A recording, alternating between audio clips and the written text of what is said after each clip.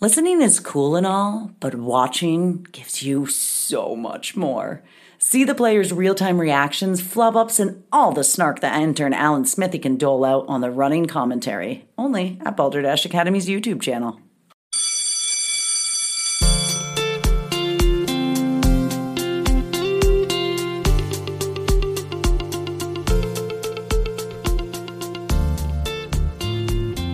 Hello and welcome to Balderdash Academy. I'm your headmaster, Bob LeBlanc. Joining me, as always, is our faculty, head of English Language Arts, Professor Molly McGill. Hey, shout out to my unintentional hairdresser, Humidity, for making things interesting. Head of Home Ec and Wellness, Professor Marie Stewart Harmon. Hello, everybody, and welcome to my porch. Coach of the Balderdash Academy Dashers, Steve Corning. We'll get them next year. And our reigning champion, former head of guidance, and the new head of science, technology, engineering, art, and math. That's right, the new head of STEAM for Balderdash Academy, Professor Nate Green. Wow. So happy to be here with all of you while I'm locked in this room. Wow. Our visiting professor today is Emmy Award-winning journalist Jeff Peterson of WGME and Fox 23 in Portland, Maine. In addition to being the host of Good Day Maine and news anchor, Jeff is a singer and trombonist, athlete, supporter of the Special Olympics and Camp Sunshine. There are links in the description to donate to either or both, and regular volunteer at senior centers. Jeff has agreed to be the scorekeeper tonight while our faculty members compete for the coveted reigning champion banner. They'll perform a series of challenges. At the end of each challenge, Jeff will award points to the answer that he likes best. Not the right answer, but the answer that he feels is most worthy. The points are arbitrary and can be given at any time, for any reason. At the end of the show, the faculty member with the highest point total will be named the reigning champion. Our current champion is Professor Nate Green. Yeah. All right. So that sound means it's time for a pop quiz. Our first pop quiz is from Professor Molly McGill of English Language Arts. Molly? Good day, faculty. So great to see your beautiful faces. And Jeff, welcome to Balderdash Academy. Jeff, what I do is I give a word of the day. The faculty is then going to give me the definition of the word of the day, and we'll see if they've been studying their vocab words that I gave them prior. Now, you're not going to necessarily choose the right one, but the one you like the best. Faculty, I hope you have been studying. Today's word of the day is quonking. Quonking. Today's word of the day is quonking. Steve. Of course. Coach Steve, you look great and ready. Oh, I look ready, do I? Thank you so much for calling on me first. I love it when you do that. You know what? The Quam King. Everyone's familiar with a prom king. You go to prom and it's voted on. There's a prom king and queen. Well, there's actually a big festival held every year in Guam called the Guam Days. So we just had the 2020 Guam Days. Now, they every year during their festival, they elect it was supposed to be the Guam King initially, but there was kind of a translation from the language they speak in Guam, which we all know. Of course, I don't need to mention it. And there was kind of some translation was lost in the people that were reporting on it. So it ended up becoming the Quam King, and it's the most popular person in Guam during the festival. Thank you so much, Coach Steve. So the Guam King, the most popular at Guam Days. Great. Marie. Yes. So in Alaska, there is a prevalence of king crab fishing, and there is a culture within the king crabs, and there is a Quam King, and it is the head king crab, and it will never be caught. It leads all of the other king crabs around, and it will always be at the front of the herd, but it will never, ever be caught. That is why it is the Quam King. Okay, the elusive king of crabs. Nate? I just learned that a gathering of crabs is actually called a herd. I did not know that. Yes.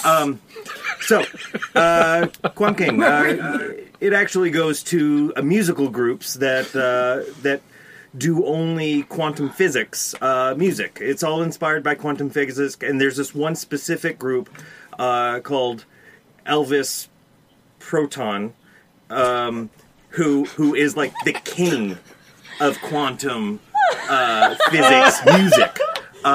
So they call him the Quam King.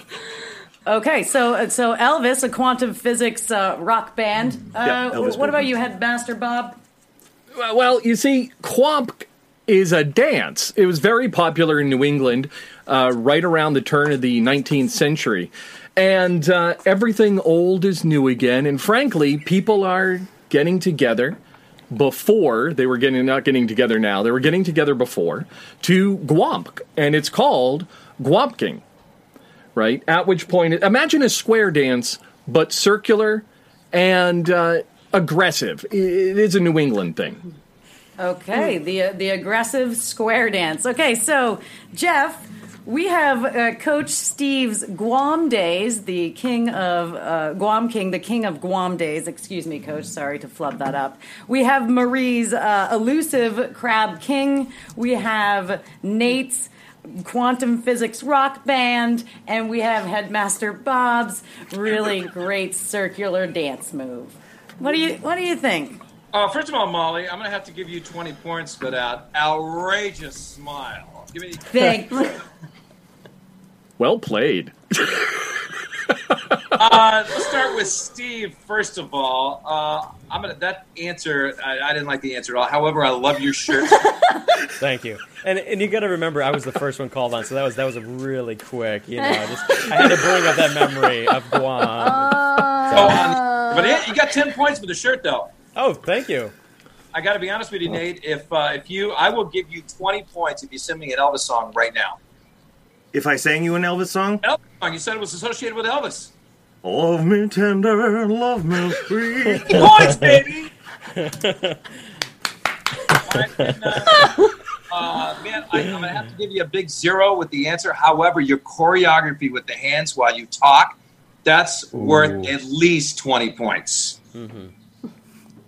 I'll take And it. Bob, if you actually danced in that circular motion, I would give you 50 points right now. I'm tied to my chair, but I'll take you up on it when I can stand. Oh, man. A little love to everybody. That was great. Okay, the actual... Wait, who's keeping score all now? Who's the scoreboard? I have it all down. All right, sounds good. That's Bob. Don't you worry about So that. Bob, you haven't danced yet, so you're still at 0. That's after fair. halftime. All right. So the word of the day,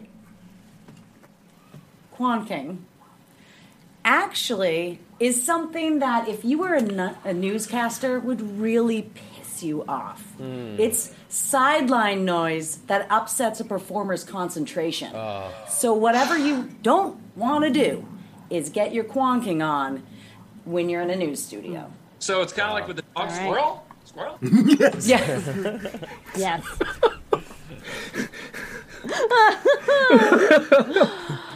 Sorry we didn't study Molly. Again. I must have studied the wrong word again. That happens every week. I look forward to you doing better next week, everybody. Thank you. Thank you, Molly. So, our first game is called 4 Questions. Jeff has worked across the country, California, New Hampshire, Maine, New Orleans, and Colorado. And in keeping with our tradition of having the questions tentatively connected to the guest, tonight's questions are about the public art of the Denver International Airport. So whichever of our faculty members gives the best answer, not the correct answer, but the best answer, Jeff will award points. Our first question. One of its more famous pieces of art, the enormous 32 feet tall sculpture titled Blue Mustang, is known for what? Marie, Yes. what do you got? Yeah, it was the Babe in the Blue Ox. So they meant to make the Blue Ox, which the giant lumberjack man It's his ox. But it was, oxes were a little outdated, so they decided to build a car instead. That giant lumberjack man. Tall car. Yeah, him. That's a great. Yeah, you know great exactly answer. what I'm talking about. I do. Great answer, Nate. What do you have? It is. It's known because you know what a milk mustache is. This is a actual mustache that has the beverage Tang on it, and when you have too much of it, it stains the bottom of your mustache, and it looks like you have a little Tang stash. Mustache Tang. Molly, what do you have?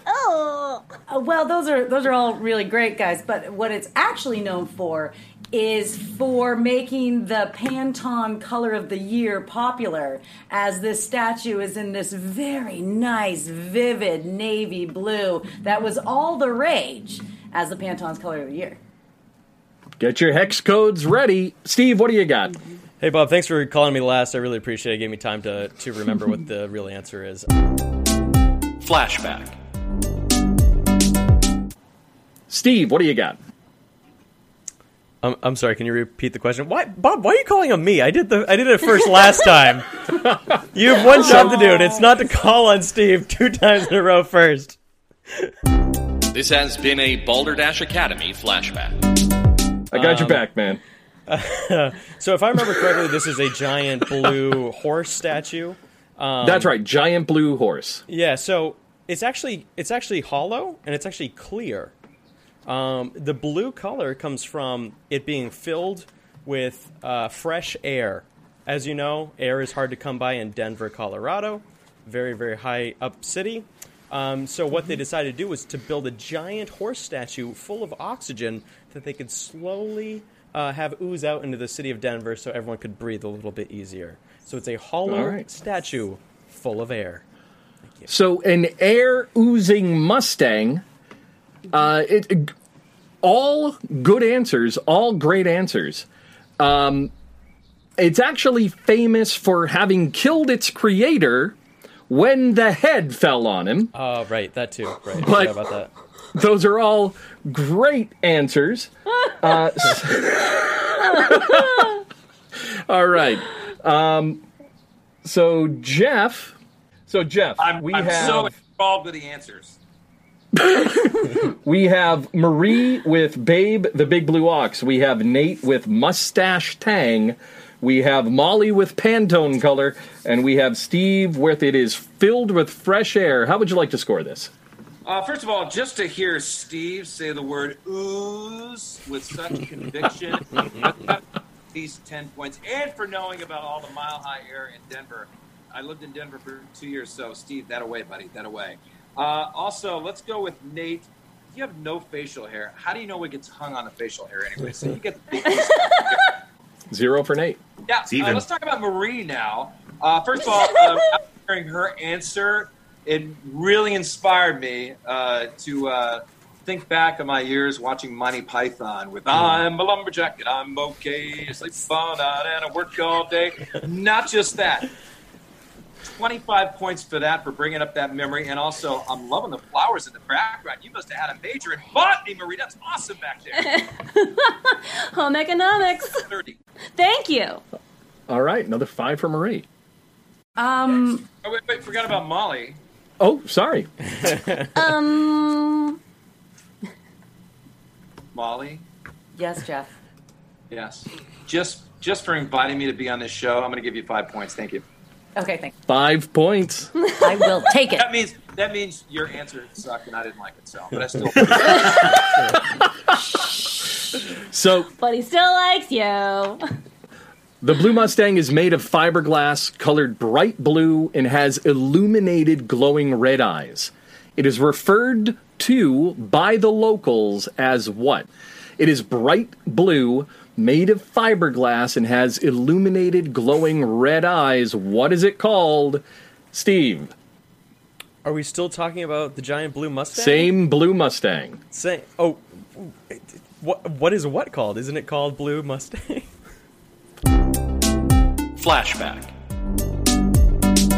It is referred to by the locals as what?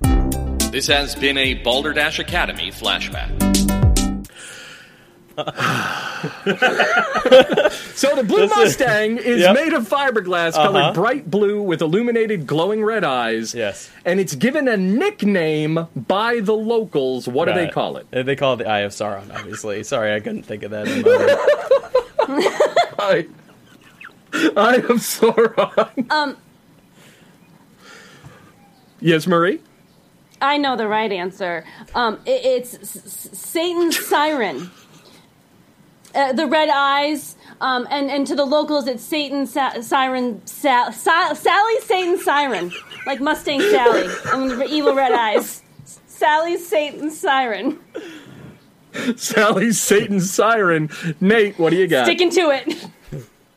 I have the devil in the blue dress. Ooh. Devil in the blue dress. Molly? Well, it's obviously good old Blue Balls. Because it's blue, and it's a horse, and it's pissed off with red eyes. So, we have Steve with the Eye of Sauron. We have Marie with Sally's Satan's siren. We have Nate with Devil in the Blue Dress. And we have Molly with Blue Balls. Which is the first time I've ever said that sentence. The answer is a mix of all of you. It's actually Blucifer. So, Jeff, how would you like to score this? Oh, Bob, I'm giving you 100 points right now. You just said Molly has blue balls. Yeah. It's very uncomfortable. I'm surprised to say that's actually the first time I've said that sentence. Surprisingly, honestly. Yeah. All right. Any other scores? Or? Everybody, I honestly, after you said Molly had blue balls, I can't even remember everything else that you guys did. So Nate, Steve, Molly, everybody, you guys all got 0. All right. All right. All right. Okay, so the third question, Denver International Airport is the basis of some wild conspiracy theories. One involves a fun art installation that's considered by some to be the harbinger of something evil. What does that art installation contain? And let's start with Nate. Oh, yeah, absolutely. So this thing of evil, the harbinger of evil, what it does, what's inside of it is Cheeto dust. And after you look at it, if you spend more than 5 minutes looking at it, straight in the Cheeto dust, you end up with orange fingers that just follow you around for the day. Which is appropriate in the first state that legalized marijuana. Molly, what do you have? Oh, I'm so glad you called on me. It's actually, they went with an Over the Rainbow theme. Really popular back then. So Over the Rainbow plays, there's beautiful rainbow and clouds, and there's a pot of gold, and you have to be careful because an evil leprechaun lives in there. I am the leprechaun. You guys ever see that movie? Because always the leprechaun. Is that Gremlins? Always the evil leprechaun. Steve, what do you got? Like all harbingers of evil, this one also contains a painting by Salvador Dali of a can of tuna fish and some saltine crackers. One of his famous melting tuna. Marie, what do you got? Well, the employees at the Denver airport thought that they might do some installation art. They took all of the trash collected in the airport and they created a shrine in the very center of the airport, and it is the art piece, and it has a rancid smell like one that would emanate from hell. And that's your piece of art. So, good answers, all of you. One of you actually got it pretty close. What? So we have Nate with Cheeto dust. We have Molly with Over the Rainbow with an evil leprechaun. We have Steve with tuna and saltines, and we have Marie with a cathedral-like shrine and a rancid smell. So the actual answer are gargoyles in suitcases called Notre Denver by Terry Allen. And what inspired him to do this is that he considered the airport like a cathedral. And what do you have in cathedrals? You have gargoyles. So those were your answers. Jeff, how would you like to score this? Man, look at all the things I'm learning today. Man, I came into this this show like as an idiot, and I feel so smart now. Hey, real facts from a real fake school. My brain is getting bigger by the minute. First of all, Molly, hey, I'm a big fan of The Wizard of Oz. I love your Over the Rainbow, but it was not leprechauns. You should have said munchkin or munchkins instead. Okay, so you missed out on that one. Nate, I can't stand Cheetos, but I love the answer since, of course, Colorado, the first state to legalize pot. I'm going to give you 5 points for the Cheeto dust.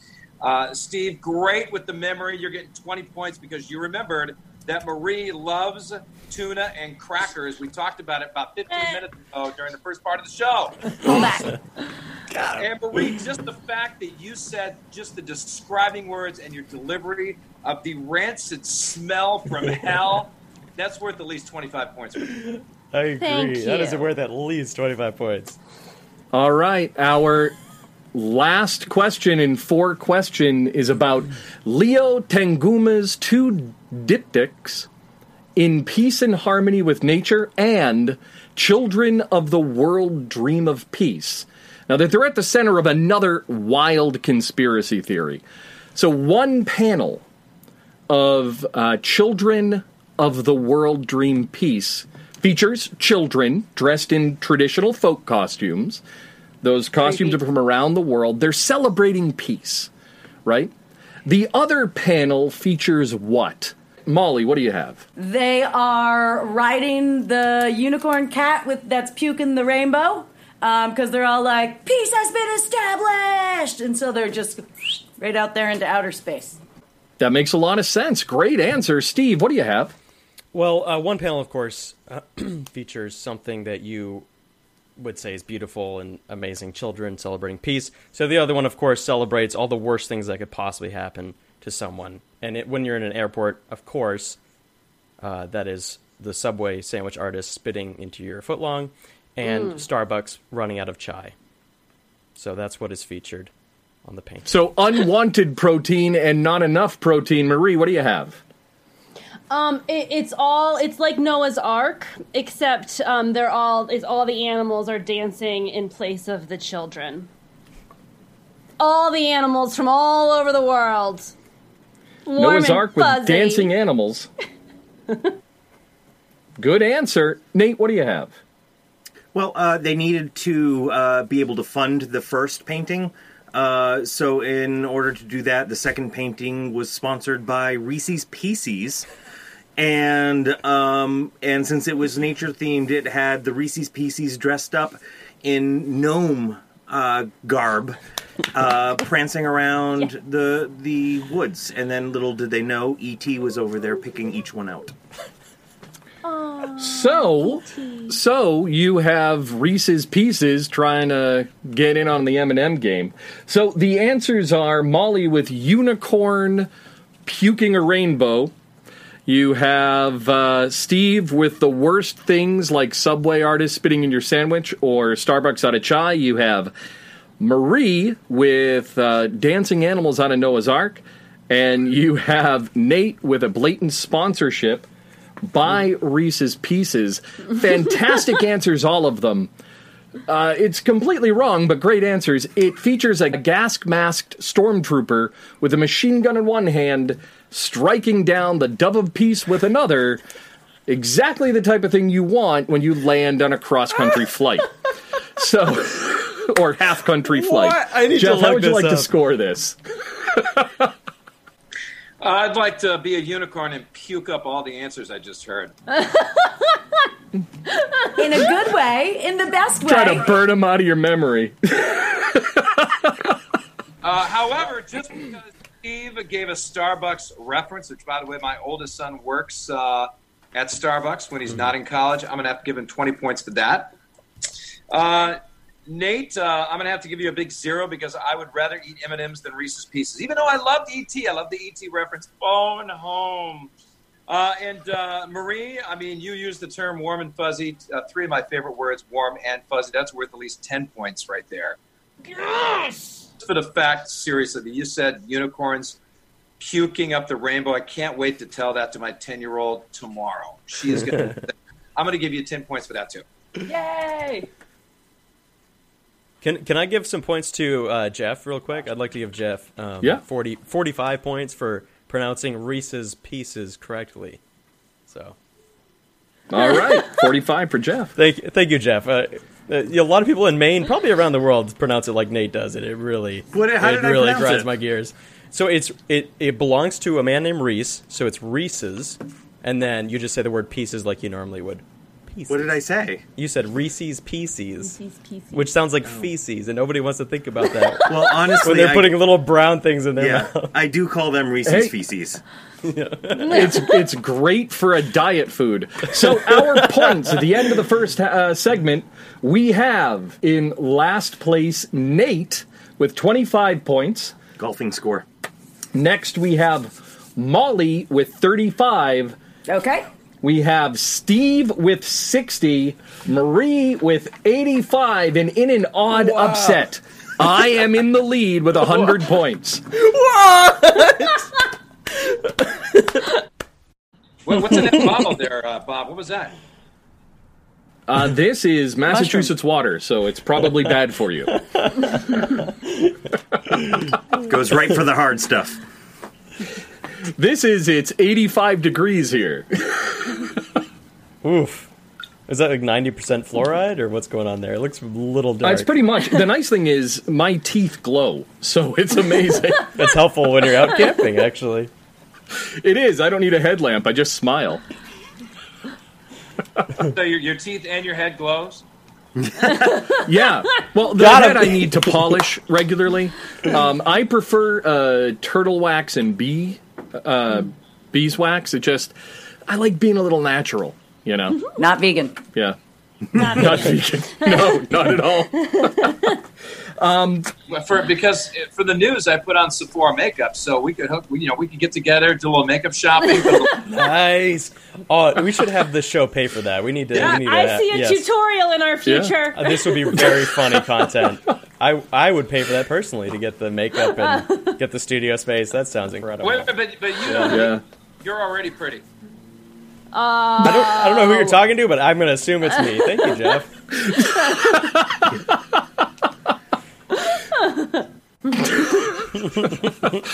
Our visiting professor today is Emmy Award-winning journalist Jeff Peterson of WGME and Fox 23 in Portland, Maine. In addition to being the host of Good Day Maine and news anchor, Jeff is a singer and trombonist, athlete, supporter of the Special Olympics and Camp Sunshine. There are links in the description to donate to either or both, and regular volunteer at senior centers. Jeff, welcome to Balderdash Academy. Man, you really made me feel important there for a minute. You're a Renaissance man. Yeah, in improv, one of the rules is to make everybody look good. It's my job. Man, now, do something with this face now, and that would really help. I'm a comic, not a miracle worker. So, you've won 3 Emmy Awards. Apparently, a comedian. You've won 3 Emmy Awards, a Regional Murrow Award, AP Awards for news reporting, sports anchoring. So, with all of that, what are you most proud of in your career as a journalist? Not paying off the judges. Nice. Nice. Keeping things clean, Perfect. Jeff. Keeping things clean. So, Not to get too warm and fuzzy, but what I'm most proud of is being a father. I have 5 kids too, ages 10 all the way to 21, and so I mean, yeah, that's what you want on your grave when you die. Is not that it was a great worker or a great guest on Balderdash here, but that it was a great father. So that's the one thing I'm most proud of. Yeah. And that was really warm and fuzzy. You guys got me serious there for a minute. It was great. It was lovely. But you do a lot with your kids. I mean, you're out hiking all the time, man. So tell me about your hiking and your going out in nature. I'm a huge outdoor guy. I mean, I even to sit inside right now doing this, it's sometimes tough because I love to get outside. I go hiking right now. My goal this summer is to hike all 14 4,000 footers in Maine. I got 11 to go. I've only done 3, but I'm doing one this weekend, and I'm going to finish it off all the way through the fall. And, also I run, so I run trails a lot, so I'll go out and run a lot of Portland trails. And and some of the mountains around Maine, and hike too. So I'm just I love to be active. I love to be up in the mountains, out in the woods, enjoying what Maine has to offer. I mean, I love the ocean too, and so I get my kids out there too. My kids are very athletic as well, and we just love to get outside and have a good time. And I mean, I'm telling you, I've lived in Portland, Maine, off and on for about 20 years, and that's what makes this area so special. Is that so many things to do with the ocean, the mountain, and I take fully advantage of it. Jeff, pop quiz. Yes, what is my the name. number one place that you would recommend somebody goes with their kids? For hiking? I'm looking for stuff to do. No, my favorite hike, you guys, is a mountain. It's called Tumbledown. Go on. It's the coolest mountain. It's moderate, but it gets a little dicey towards the top. But seriously, anybody can do it. And it's got a lake on the top of it. You can camp out on top as well. So it's kind of a surprise. You climb up this mountain. Probably takes you about an hour and a half, and bring some swim shorts. If you go up there on a nice day and you can jump in the water, it's absolutely beautiful. So Tumbledown Mountain, probably my favorite spot. I'm going to go there before this airs because it's going to get really busy. So, do you do overnights? Do you do? Have you done like the AT, or I mean, you were out west for a while, the AZT maybe, or are you just strictly a day hiker? Well, I do a lot of day hikes. Like I'll find mountains or just nature preserves around the area to hike through or run through. And also, last weekend I hiked part of the Appalachian Trail. We went to Reddington Mountain, Crocker and South Crocker, which is near Sugarloaf. And then a couple of weeks before that, we went to Rangeley and hiked probably 12 or 13 miles of the Appalachian Trail in the Rangeley area. So so it's so many places to go in Maine. And I'm going to do Katahdin. I've not made it all the way up Katahdin yet, believe it or not. And so I'm going to do that like in the next month or so too as well. Awesome. That's so cool. One of my fondest memories growing up was going camping with my dad. And one of the snacks that my dad used to bring for my brother and I was canned tuna fish on saltines. And that was like our got to the top of the hike snack to get us back down the hike. So not even Ritz. No, saltines. Saltines, plain saltines with tuna just forked out from the can. What do you bring for your kids to get them through their hike? Well, my favorite meal since I'm vegan is an ice cube and a head of lettuce. You and my dad would get along. Like what I took with me last weekend is I had some jerky. It's vegan beef jerky. It was so I had 2 or 3 bags of those and some Clif bars. We were gone 2 days and 1 night, and so I probably had 3 or 4 Clif bars, 4 or 5 apples, and I had the vegan jerky, and that held me for 2 days. And then at the end of the Saturday night we went out to dinner after that. So when you're backpacking, you want everything as light as possible. Totally, yeah. Saltines are pretty light. Yeah, they are.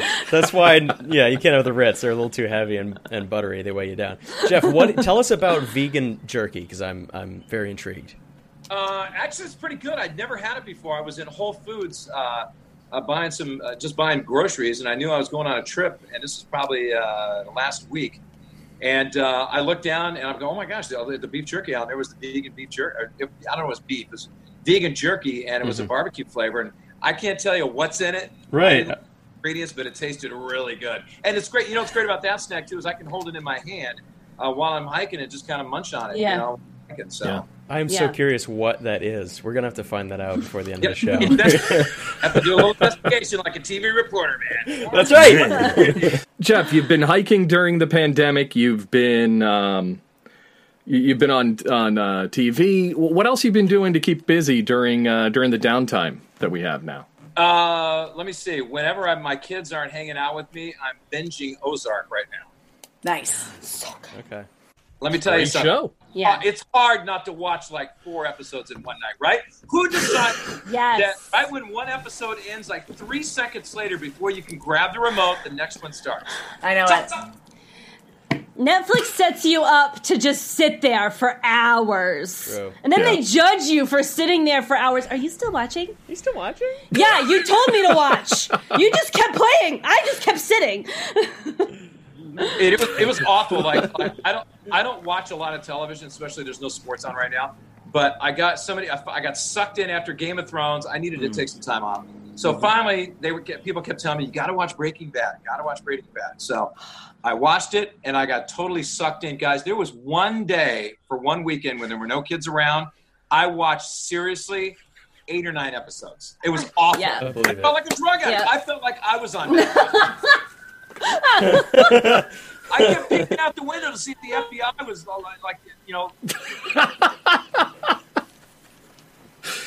Too much. Jeff, hey, speaking of sports, man, you started your career and pretty much like through it until you got back to Maine. You were sports heavy. You were narrating games. Is that what you call us? Coach narrating games? Narrating games. And you were doing sports... And you were doing, yes, thank you, Marie, announcing sportscasting and all that stuff. But you don't do too much sports anymore. I mean, you're the anchor, so yeah. Well, Good Day. Yeah, I mean, being a sportscaster was my dream job. Well, pro basketball player was going to be my dream job, but that ended when I was like 4. We've all been there. Next best thing, I wanted to be a sportscaster, and that was my dream job. I changed my major in college probably 7 times, everything from pre-dentistry and a music major.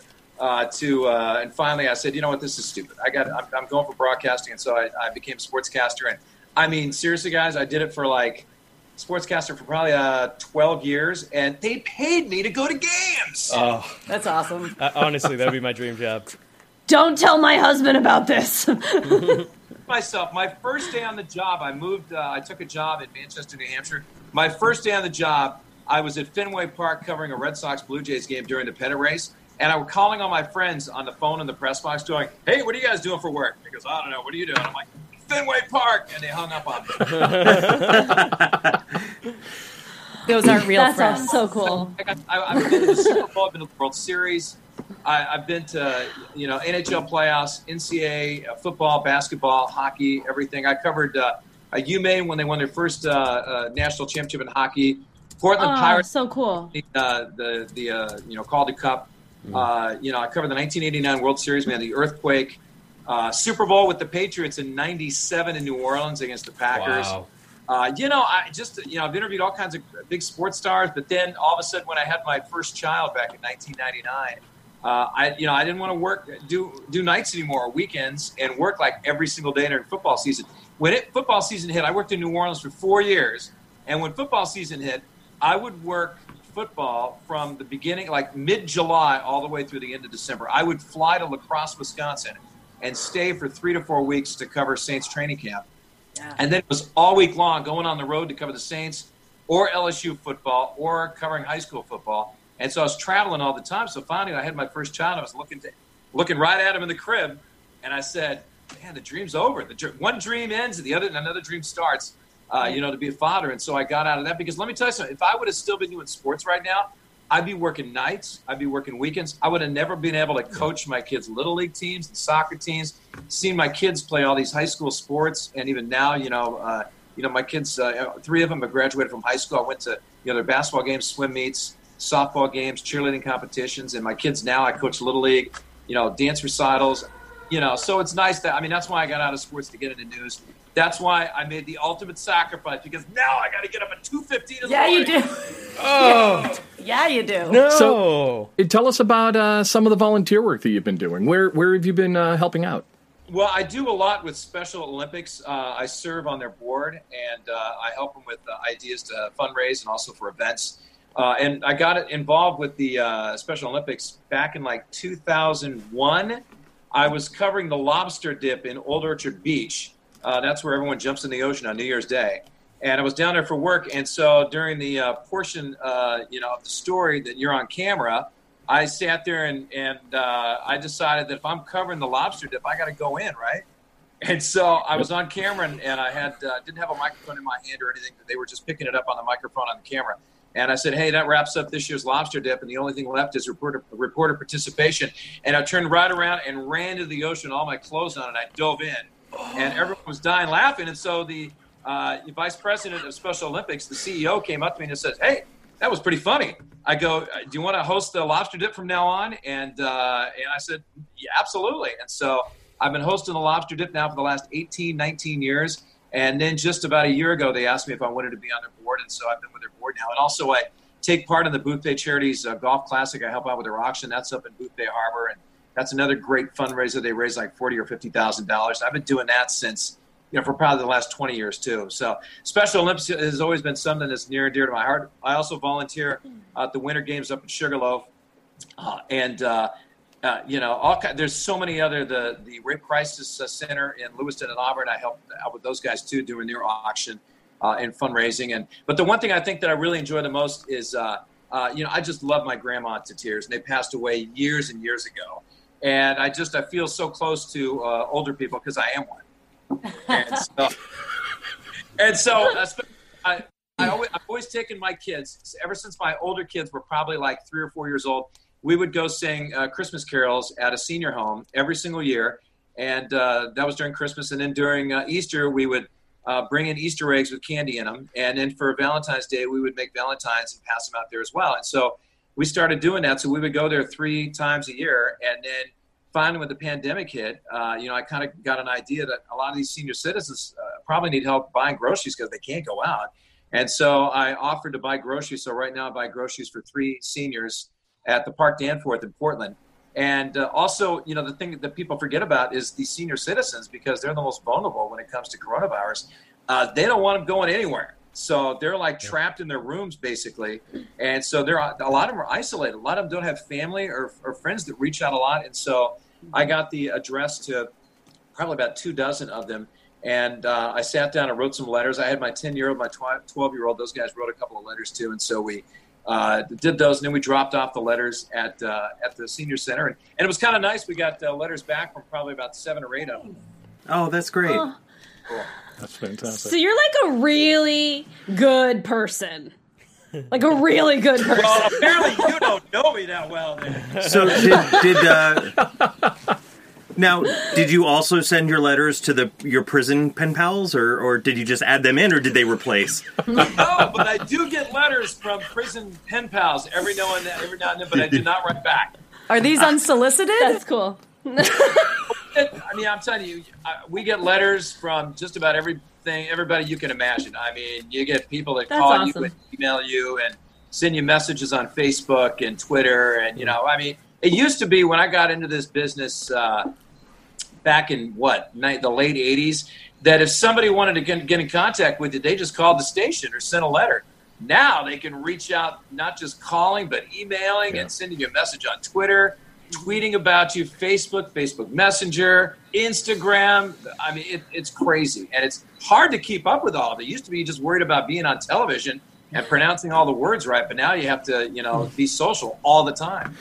Yes, I tracked you down. Yes. Hey, Jeff.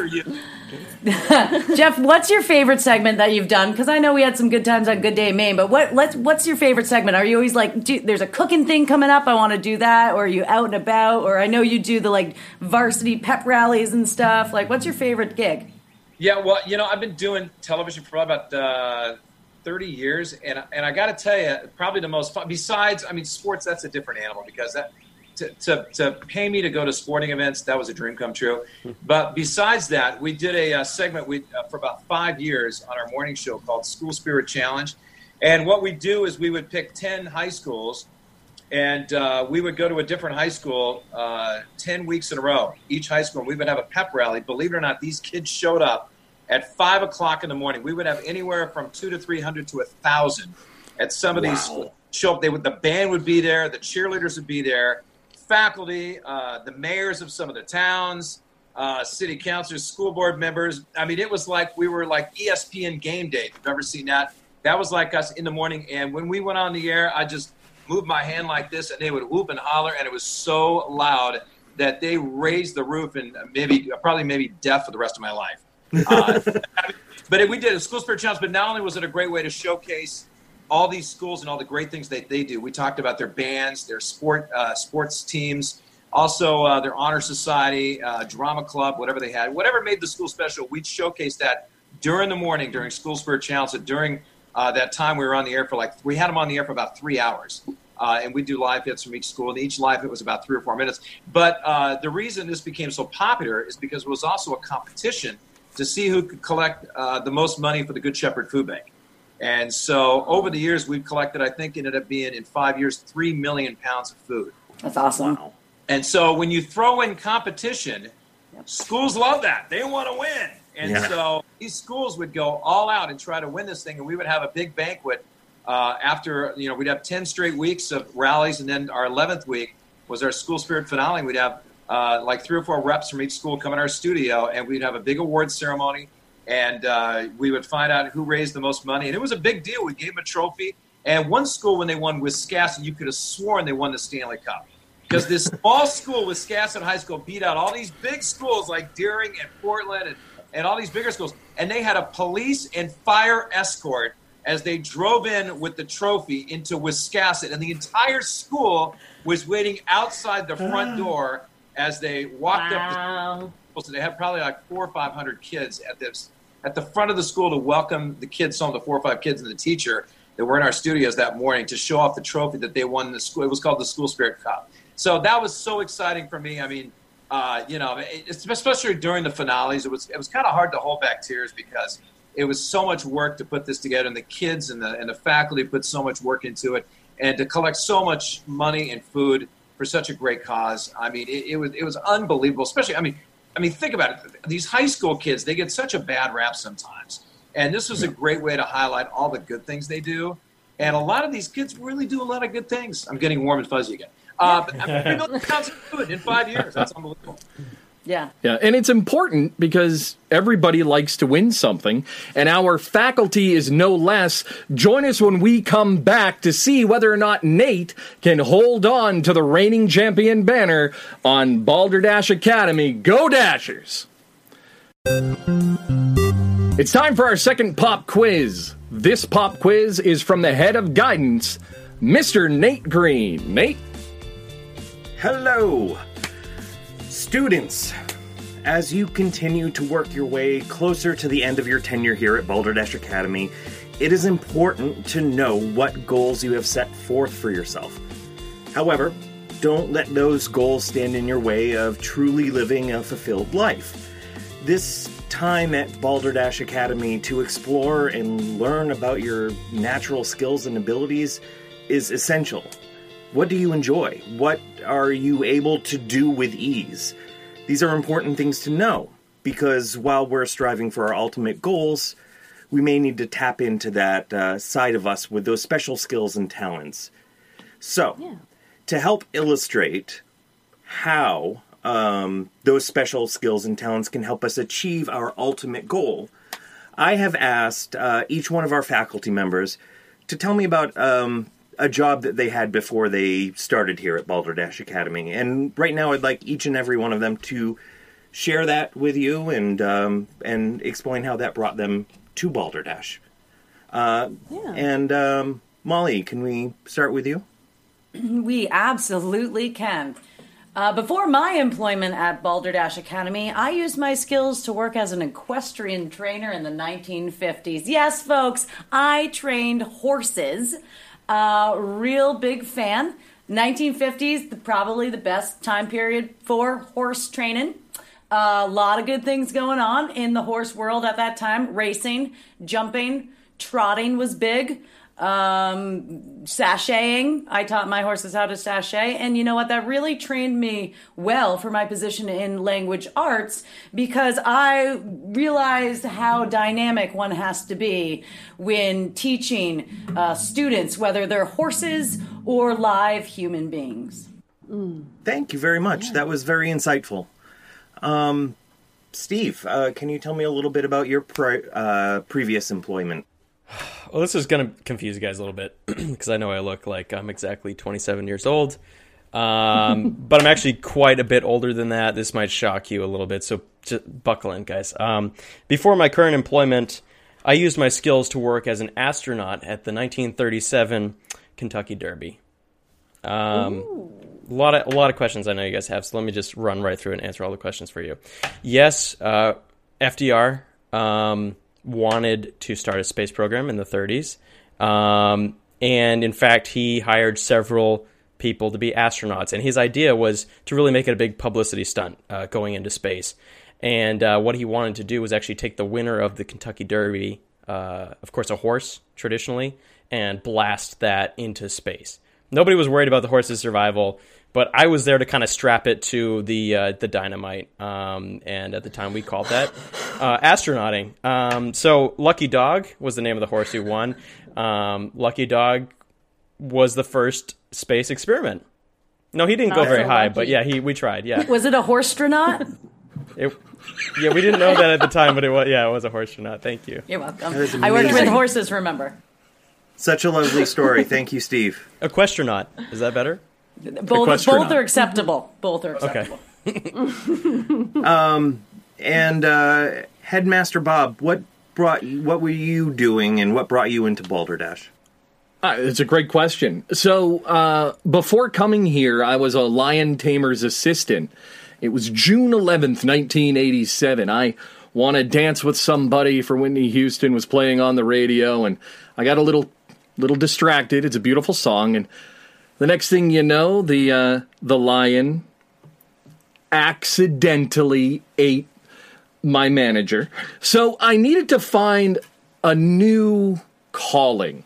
I needed to find a place to hide from the police. I needed to find a place where I could just do what I'm good at, and that's finding trivia about useless information that doesn't matter. And frankly, that brought me here, and I've been better for it every day. And we couldn't be more proud of you. Marie, what profession did you partake in before coming to Balderdash? Before I joined the faculty here at Balderdash Academy, I was actually a surgeon while disco reigned supreme. My time as a surgeon, it only lasted so long because my hands weren't very steady. There was a constant need to continue moving. So I did not last for very long as a surgeon, but I learned lots of very useful skills in doctor school, surgeon school, getting my PhD. And we benefit from in doctor school. Yes. Now I'm able to bring some of this very useful knowledge of just basic life skills to Balderdash Academy, and I find it to be very useful. With amazing musical background choices. Thank you. Amazing. Thank you. So, thank you, faculty, for sharing those stories with us. I do appreciate it. I hope it inspires our students. Visiting faculty member Jeff, which one of those stories did you enjoy the most? How would you like to divvy up the points here? Well, first of all, let's go over the excellent titles for some of the subjects that we're talking about. First of all, a horsetronaut. I'm going to have to give Molly 10 points for horsetronaut. And a horsetronaut from Steve, that's got to give him at least 10 points. But I still want to go back to Molly. Can you show us an example? I can give you 20 extra points. Show us how to sashay. Oh, yes, it's quite easy. On a horse or just like in person? Well, do you have a horse there? No, but I could mime one. So Okay. all it really takes is getting on the horse, and what you need to do is you got to kind of like groove with it. It's kind of like disco. Okay. Just a little bit.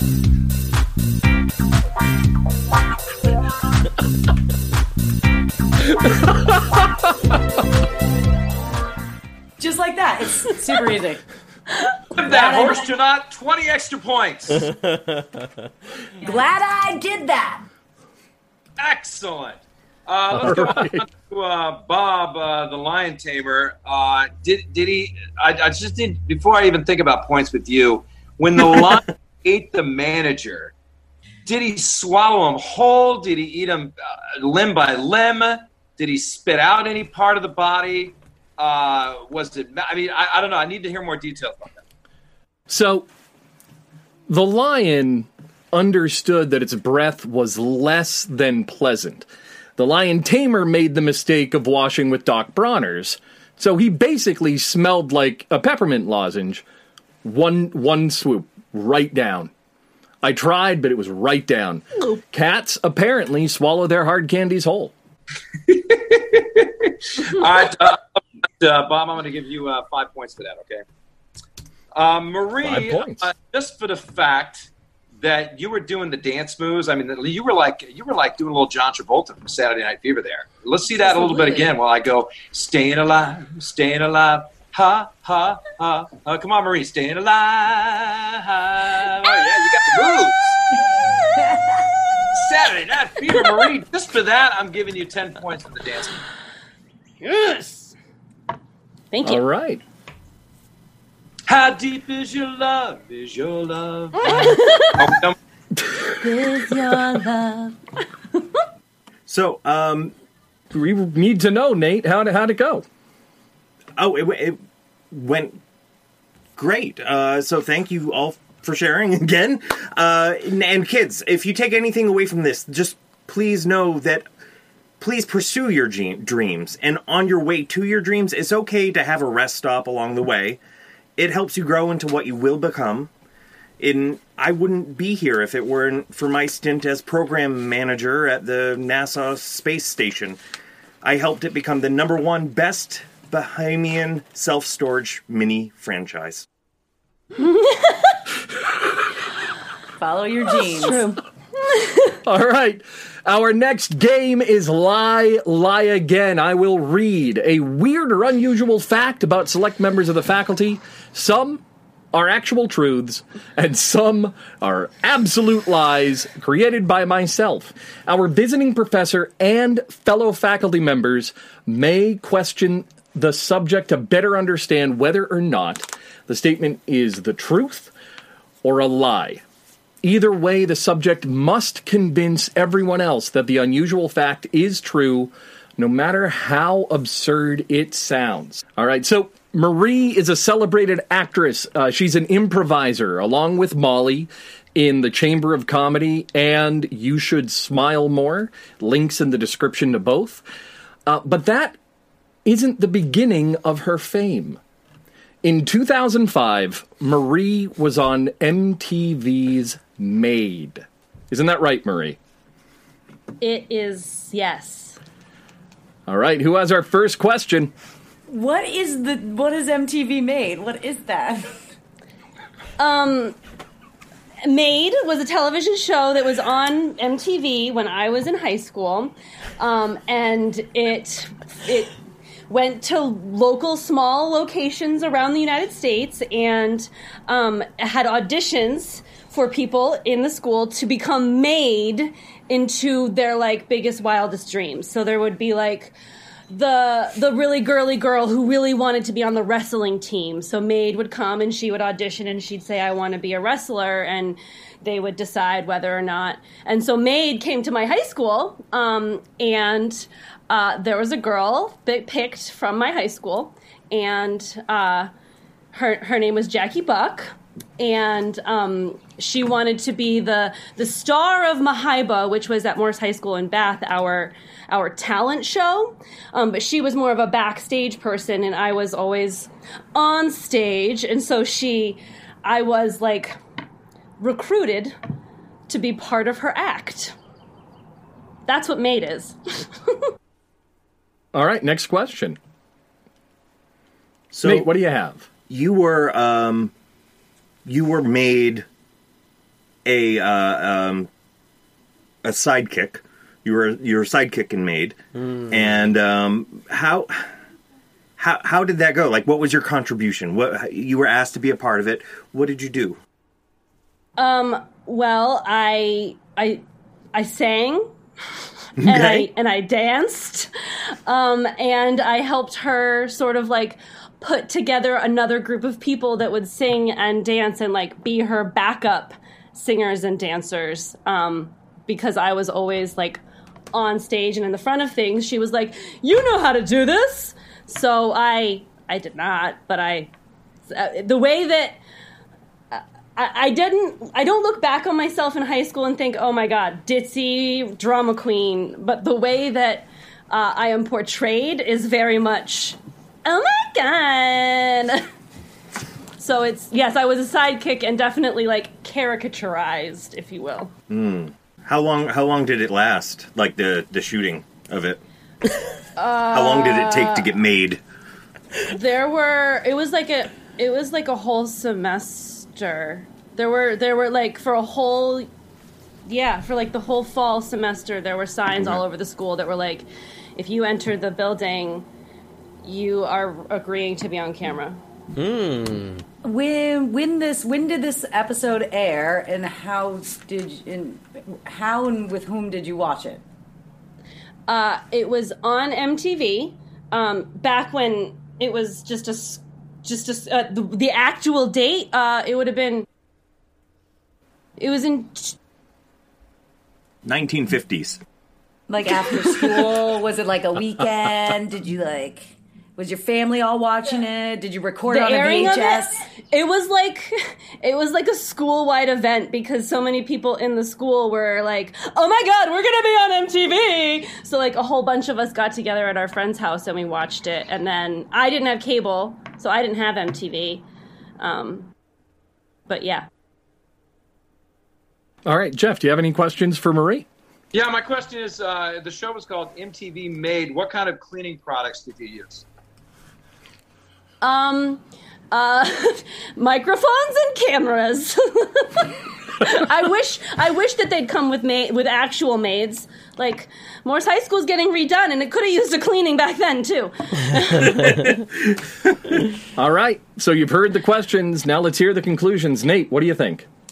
Is it truth or a lie? I am usually wrong with Marie on this, and she's such a good liar and truth teller, both. But this, she was right on the ball. She knew exactly what the show was, and Molly and I didn't, I don't think. I think it's true. All right, true from Nate. Molly, what do you say? Oh, God, Marie's hard. And Molly's got blue balls. And I got blue balls. It happens to all horstronauts. I think you're telling the truth. Telling the truth. Lying. All right. True? Molly, true? Molly's gone. Steve? This does feel like something that happened to Marie, and she does have a very interesting life full of strange stories. However, Bob, I think you hit it on the nail when you introduced the piece. Was Marie is a celebrated actress and improviser, and what are actresses and improvisers good at, if not lying through their teeth, and also being comfortable, like just not wearing clothes in front of a green room full of people. Also actors as well. Sorry, not to throw actresses under the bus. That's everyone in the green room. His name is Steve. At him. Please don't cancel me. That was just worded poorly. I think I'm going to say it's a lie, even though I'm not convinced it is a lie. But that's what I'm saying. All right, Jeff, what's your take on him? Just like the Jim Carrey movie, Liar, Liar. Mm-hmm. All right, so we have Nate and Molly with truth. We have Steve and Jeff with lie. Marie, fess up. It is 100% true. I was on MTV's Made in 2000. It aired in 2000, January, February of 2006. The filming was done in the fall of my. Actually, no, it aired in the fall of. The filming was in 2004. It aired in 2005. It was my senior year of high school because I was the star of Mahiba. Brian told me I had to get a group of kids together for my act. I was nervous to start asking people, especially the one girl I knew I had to have. Oh, okay. Marie Stewart. Of course you did. All right. Of course you did. God, So, great. Jeff, how would you like to score that? I'm only giving out points to one person. Anybody that can do a Frank Zappa song, Valley Girl, has got to be worth at least 50 points. Marie, nice job with it. Oh, my God. Thank you. Give me a totally. Gag me with a spoon. Totally. Stab me with a spoon. Creative. I'm digging on the Valley Girl. Thank you. I did watch Clueless recently. Nice. Valley Girl, she's a Valley Girl. All right, so that 50 for Marie? That's right. Thank you. Right. That's big money. So, the points are, in last place, we have Nate with 50. Next, we have Molly with 65. we have Steve with 70, myself with 105, and our current lead is Marie with 145 points. Join us when we return for more Balderdash Academy. That marks our halftime with our halftime trivia talk, the coach of the Dashers, Steve Corning. Coach? Hey, what's up, guys? Let's go, Dashers. We're going to get right to the chase here. We're going to play a quick round of Finish That Tweet, everyone's favorite game show. Jeff, you are very familiar with sports, very excited to actually have someone on the show that knows a little bit about sports. I am really excited. So you are actually welcome to play along. Very simple game called Finish That Tweet. Now, Magic Johnson is, of course, known for many things, being one of the great basketball players of all time. But one thing he is known to this current generation, beyond the basketball greatness and the highlights and all that, championships, is his tweeting. He has a very particular style, and it makes a lot of people on Twitter and Reddit laugh constantly. Jeff, are you familiar with the tweets of Magic Johnson? No, look, here's the deal. No. Okay, it's fine. That's fine. Awesome. I grew up a Golden State Warrior fan, so I hate the Lakers. So I can't Johnson, even though he's one of the greatest players ever. All right, one thing we have in common is we both hate the Lakers, so that's good. All right. So, very simple game. Finish that tweet. I'm going to read you the first half of the tweet, and I want you guys to just, like the name implies, finish that tweet. What do you think Magic Johnson said for the rest of this tweet? Very, very simple. I'll read it to you guys a couple times. And then we'll get started with who hasn't started in a while. Let's start with Nate. Okay, this is Magic Johnson's tweet from March 7th, 2014. So several years ago. Magic Johnson tweets: "The only way San Antonio or Miami don't win the championship is..." Finish that tweet. The only way San Antonio or Miami don't win the championship is if they choke on that pineapple upside down cake. Good. It was big in 2014. It was. There was like this fad I think we've all forgotten about. Thanks for bringing it up, Nate. Was, of course, pineapple upside down cake, 2014, big deal. All right. Let's see. Molly, what do you have? Finish that tweet. Yeah, can you read it again so I can finish that tweet? Of course. The only way San Antonio or Miami don't win the championship is... if they forget their bathing suits because it's hot there and everyone knows you gotta cool off after a big game. I don't know. All right. Thank you, Molly. Gotta remember those swim trunks. All right. Marie, finish that tweet. The only way San Antonio and Miami don't win the championship is if it snows. Mm-hmm. It won't snow in either of those places, right? Yeah. Magic Johnson lives in California. He's not that familiar with snow, so I think when he thought about it snowing, he really panicked. Yeah, exactly. Got to get the plow trucks ready. All right. Yes. Bob, do you want to have an answer for us? Finish that tweet? Yeah, of course. So the only way that Miami or San Antonio don't win the championship is if both cities get taken out by Godzilla. All right, yeah. That would put a damper on things. Yep, Act of Godzilla. All right. Jeff, do you have an answer for us? Well, since we're talking about basketball, if they dribble all over themselves. Ooh. Like dribble. Got to practice proper hygiene. All right. So, Jeff, not only did you compete, but you also get to score. And, of course, you participated, so you can score yourself if you'd like to. We have Nate saying Magic Johnson is implying that pineapple upside down cake might cause them to not win the championship. Molly, of course, referencing the swim trunks. If they don't remember them, they're not going to win the championship. Marie says Magic Johnson's worried about snow. He's never experienced it, and he thinks it's a bigger problem than it might be. Bob, of course, saying both cities will get destroyed by Godzilla, according to Magic Johnson. And Jeff, you yourself said they might dribble all over themselves. Great play on words. I like that. Well, I think what I have to go for is, of course, one of the greatest monsters of all time is Godzilla. The Godzilla reference, Bob, is really dear to my heart, and I'm going to have to give you 25 points for that and nothing for anybody else. Wow. All right, folks. All hail Godzilla. All right. You were all very, very close. Let me finish that tweet for real. Here's what was tweeted on March 7th, 2014. Magic Johnson says, the only way San Antonio or Miami don't win the championship is if neither team makes the finals. So, there you go. Very matter of fact. For us. Yeah. He's really laying it down. Honestly, anyone listening, you guys here, go Google some Magic Johnson tweets. They are hilarious. How, just straight to the point they are. Just as the most obvious thing possible. It's absolutely hilarious. I love it. Great. I'm trying to grasp my hands. It had nothing to do with an upside-down pineapple cake? It had nothing to do with that. Isn't that crazy? Wow. That's a shocker. Right. I know. It was a thing in 2014.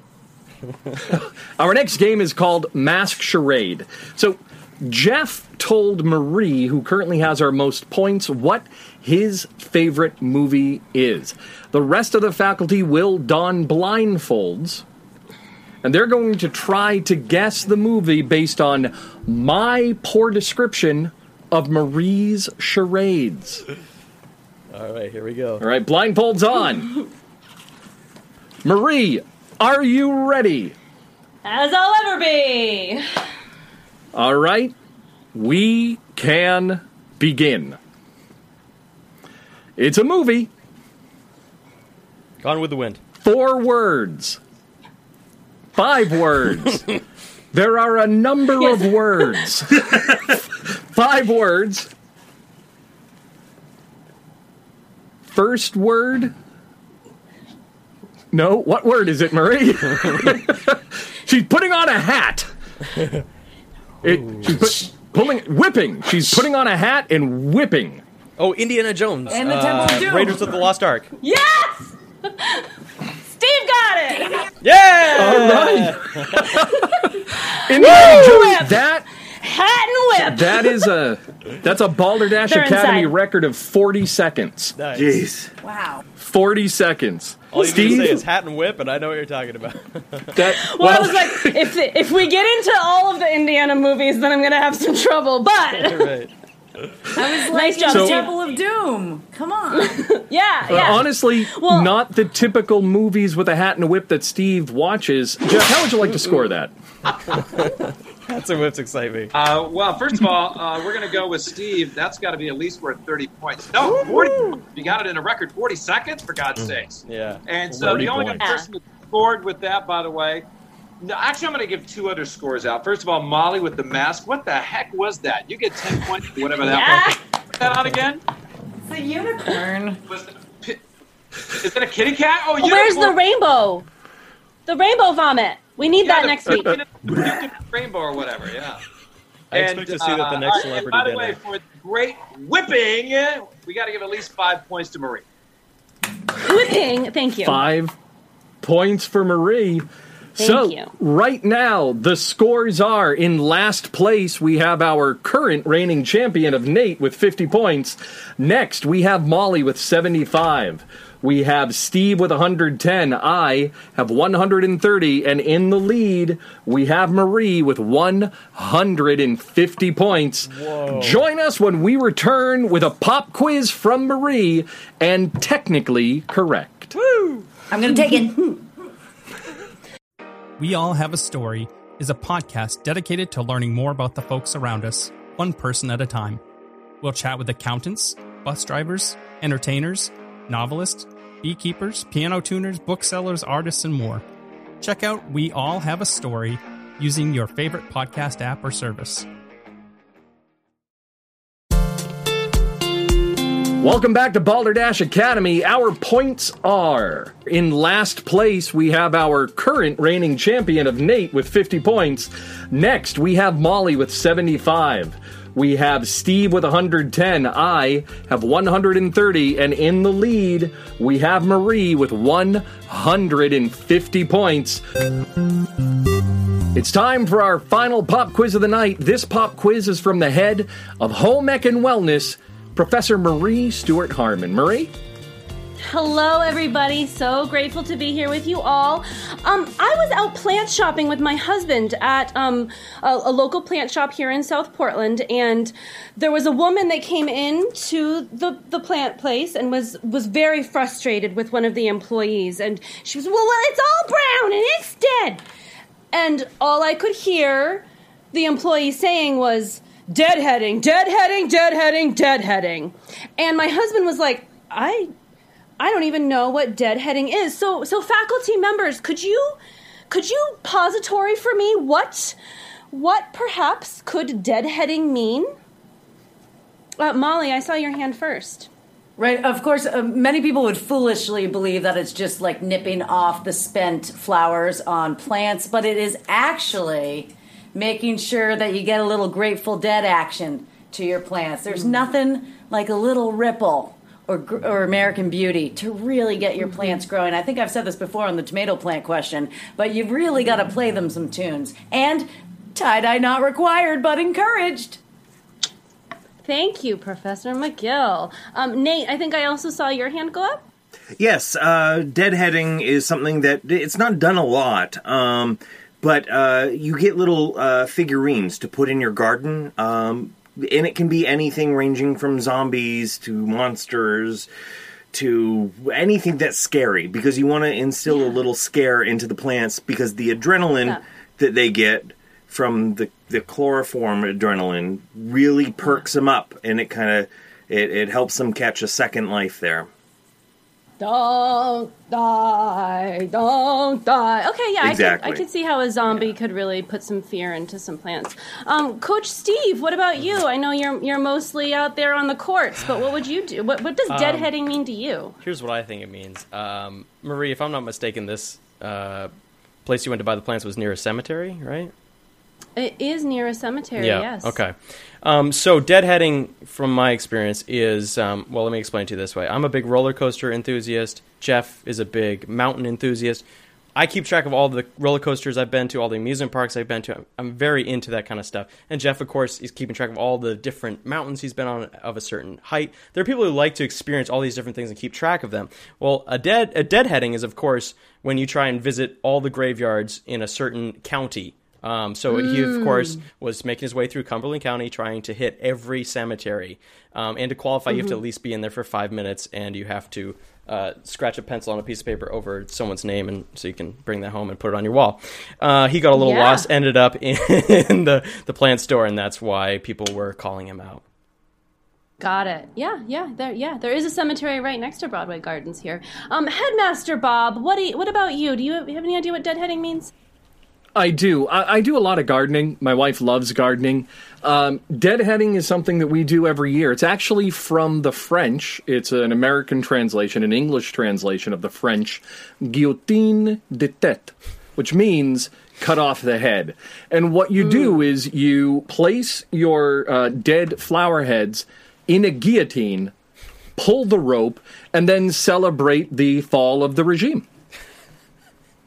Yes. Yeah, these are some really, really good answers. So we've got Molly. We've sung "Come Sail Away" to some tomato plants. You feel that getting some Grateful Dead into these plants is the way to help keep them alive. Nate, you think scare tactics with tiny monstoric figurines, putting the fear of health into the plants. Cemetery hunting there for you, Steve. And the guillotine de tête, is that correct? Guillotine de tête, yeah. Yeah, all right. These are all really, really good answers, and I had been perplexed about this. Jeff, what do you, of all of these answers, what do you think? Well, I'm thinking right now, because I have like 4 Jerry Garcia ties in my collection, and we talked about the dead, Molly's going to have to pick up at least 25 points. With the Grateful Dead reference, okay? Yeah, my man. However, I will do this. I'm going to have to throw something out at Nate because I'm a big zombie movie fan. And by the way, bringing up the zombie reference with Shaun of the Dead and Zombieland, of course, the Zombieland feature, he's got to get 10 points. Love Zombieland and Shaun of the Dead. Wonderful.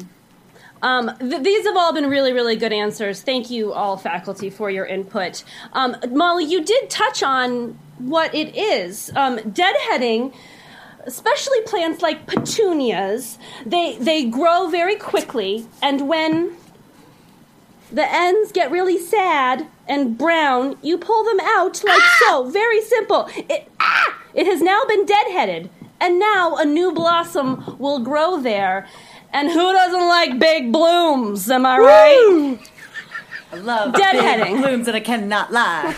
On an unrelated note, Bob will be stripping later. To these big blooms.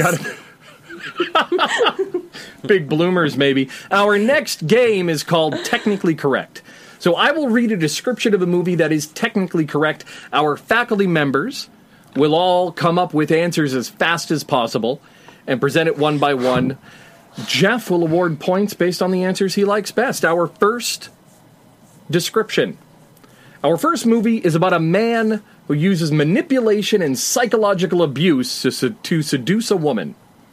So our first movie is a man who uses manipulation and psychological abuse to seduce a woman. Let's go with Steve. What's your answer? Beauty and the Beast. Good answer.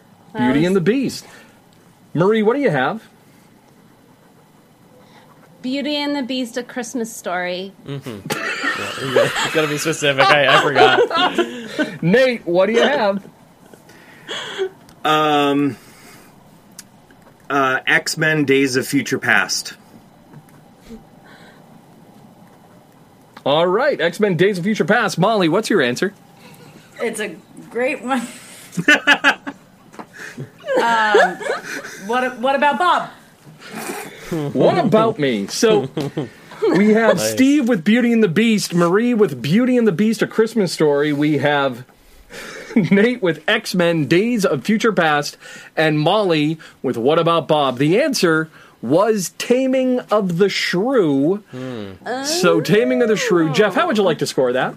First of all, I'm giving Molly 10 points because one of my best friends' name is Bob. And you know what I love about Bob? You can spell it forward and backwards, and it still spells the same way. Bob. Palindrome. Palindrome. Let's go with Steve is going to get the most points out of this. Steve, I'm giving you 25 points because I just love watching Beauty and the Beast with my 10-year-old. Be a guest. I'm not going to 25 points, man. Marie, keep it going. 25 points to Steve. All right. Do the rest. So, manners to the test or something? Our next movie is a newly engaged couple have a breakdown which leads to their lives being changed forever. Nate, what do you have? Rocky Horror Picture Show. Yes! Rocky Horror Picture Show. Molly, I saw your hand up. What was it? The Money Pit. Money Pit. All right, Marie, what do you have? Mr. and Mrs. Smith. Mr. and Mrs. Smith. And Steve, what do you got? Muppets Treasure Island. Muppets Treasure Island. So we have Nate with Rocky Horror Picture Show. We have Marie with Mr. and Mrs. Smith. We have Molly with the Money Pit. And we have Steve with Muppet Treasure Island going for that whole Tim Curry vibe. Yep. So all good answers. The correct answer was Nate's. It is about the Rocky Horror Picture Show. Awesome. Jeff, what's your call on it? What's your score? Nate's getting 50 points if he can sing one of the songs from the Rocky Horror Picture Show right now. I was in the play, so sure.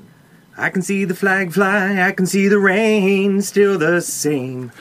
There has got to be.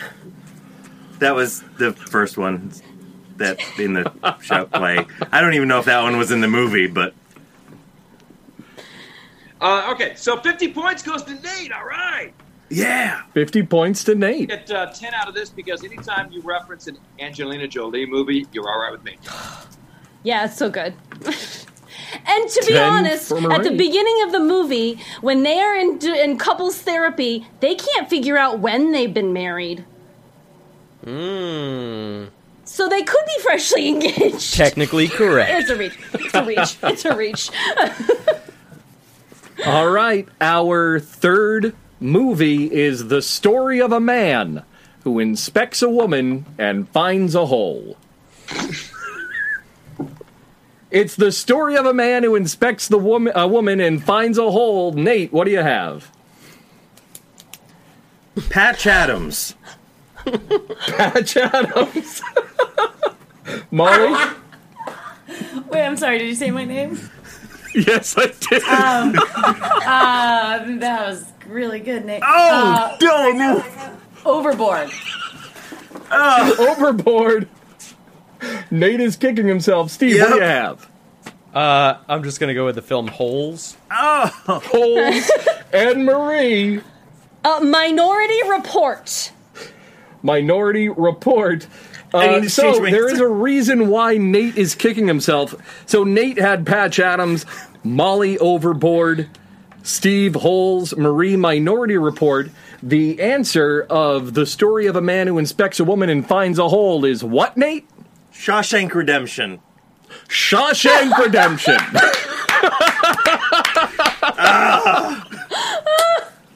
You finally did it, Bob. You finally did it.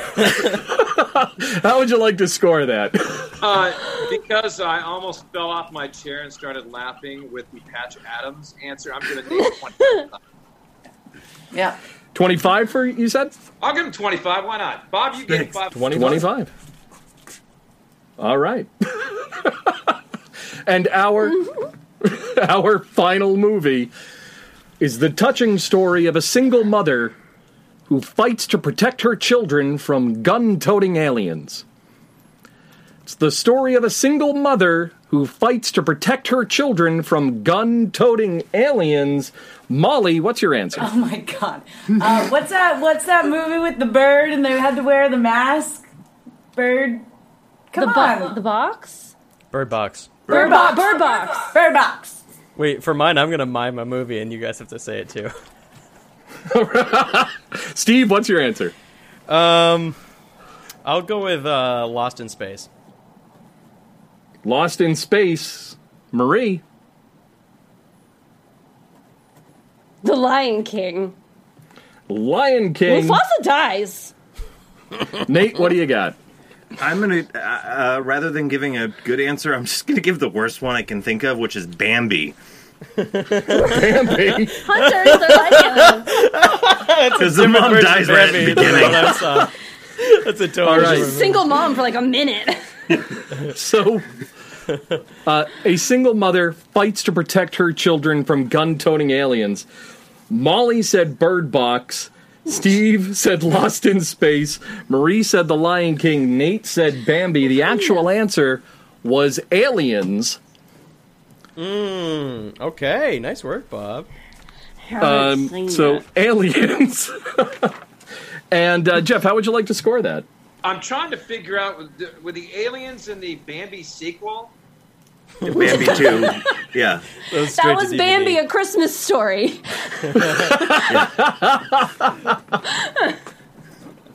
I take 20 points because one of my all-time favorite Disney characters is Thumper because I shake my leg all the time. That works. That works.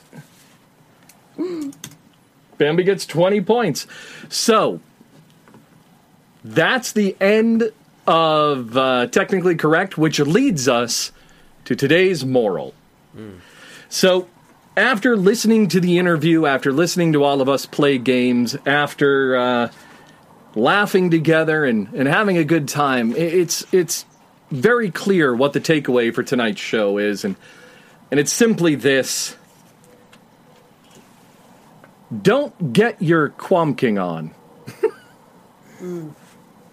Squirrel. It's not a good idea. So, Jeff, thank you for joining us tonight. We hope that you had fun. I hope you had fun. Yeah. What I want to do now is I want to let you know who won. So, I thought you guys did math, so how are you counting this up so quickly?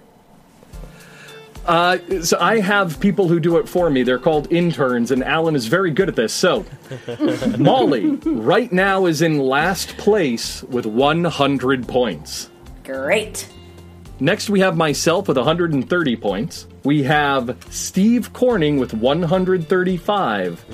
So now we have Nate or Marie? So which one is currently our champion? Is it the reigning champion? No. It's Marie. Nate has 155 points. Our new reigning champion is Marie with 160 points. Congratulations, Thanks, Jeff. our new reigning champion. I've never been a champion. Yay! Her first win.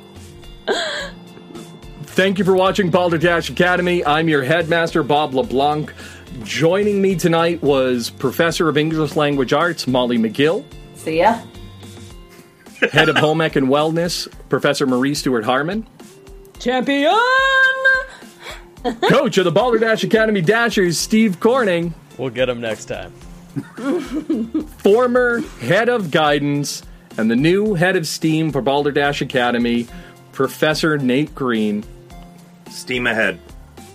And our visiting professor, Jeff Peterson of WGME and Fox 23 in Portland, Maine.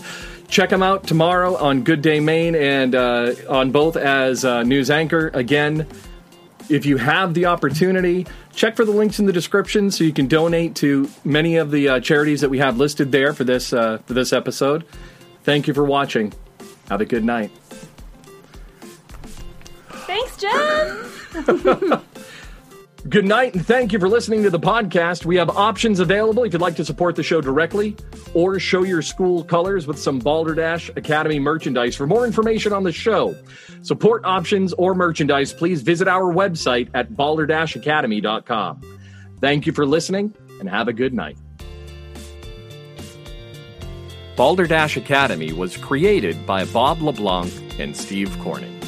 With writing by Steve Corning, Nate Green, Bob LeBlanc, Molly McGill, and Marie Stewart-Harmon. Find us online at balderdashacademy.com. Copyright 2020 by Robert J. LeBlanc and Steve Corning. All rights reserved.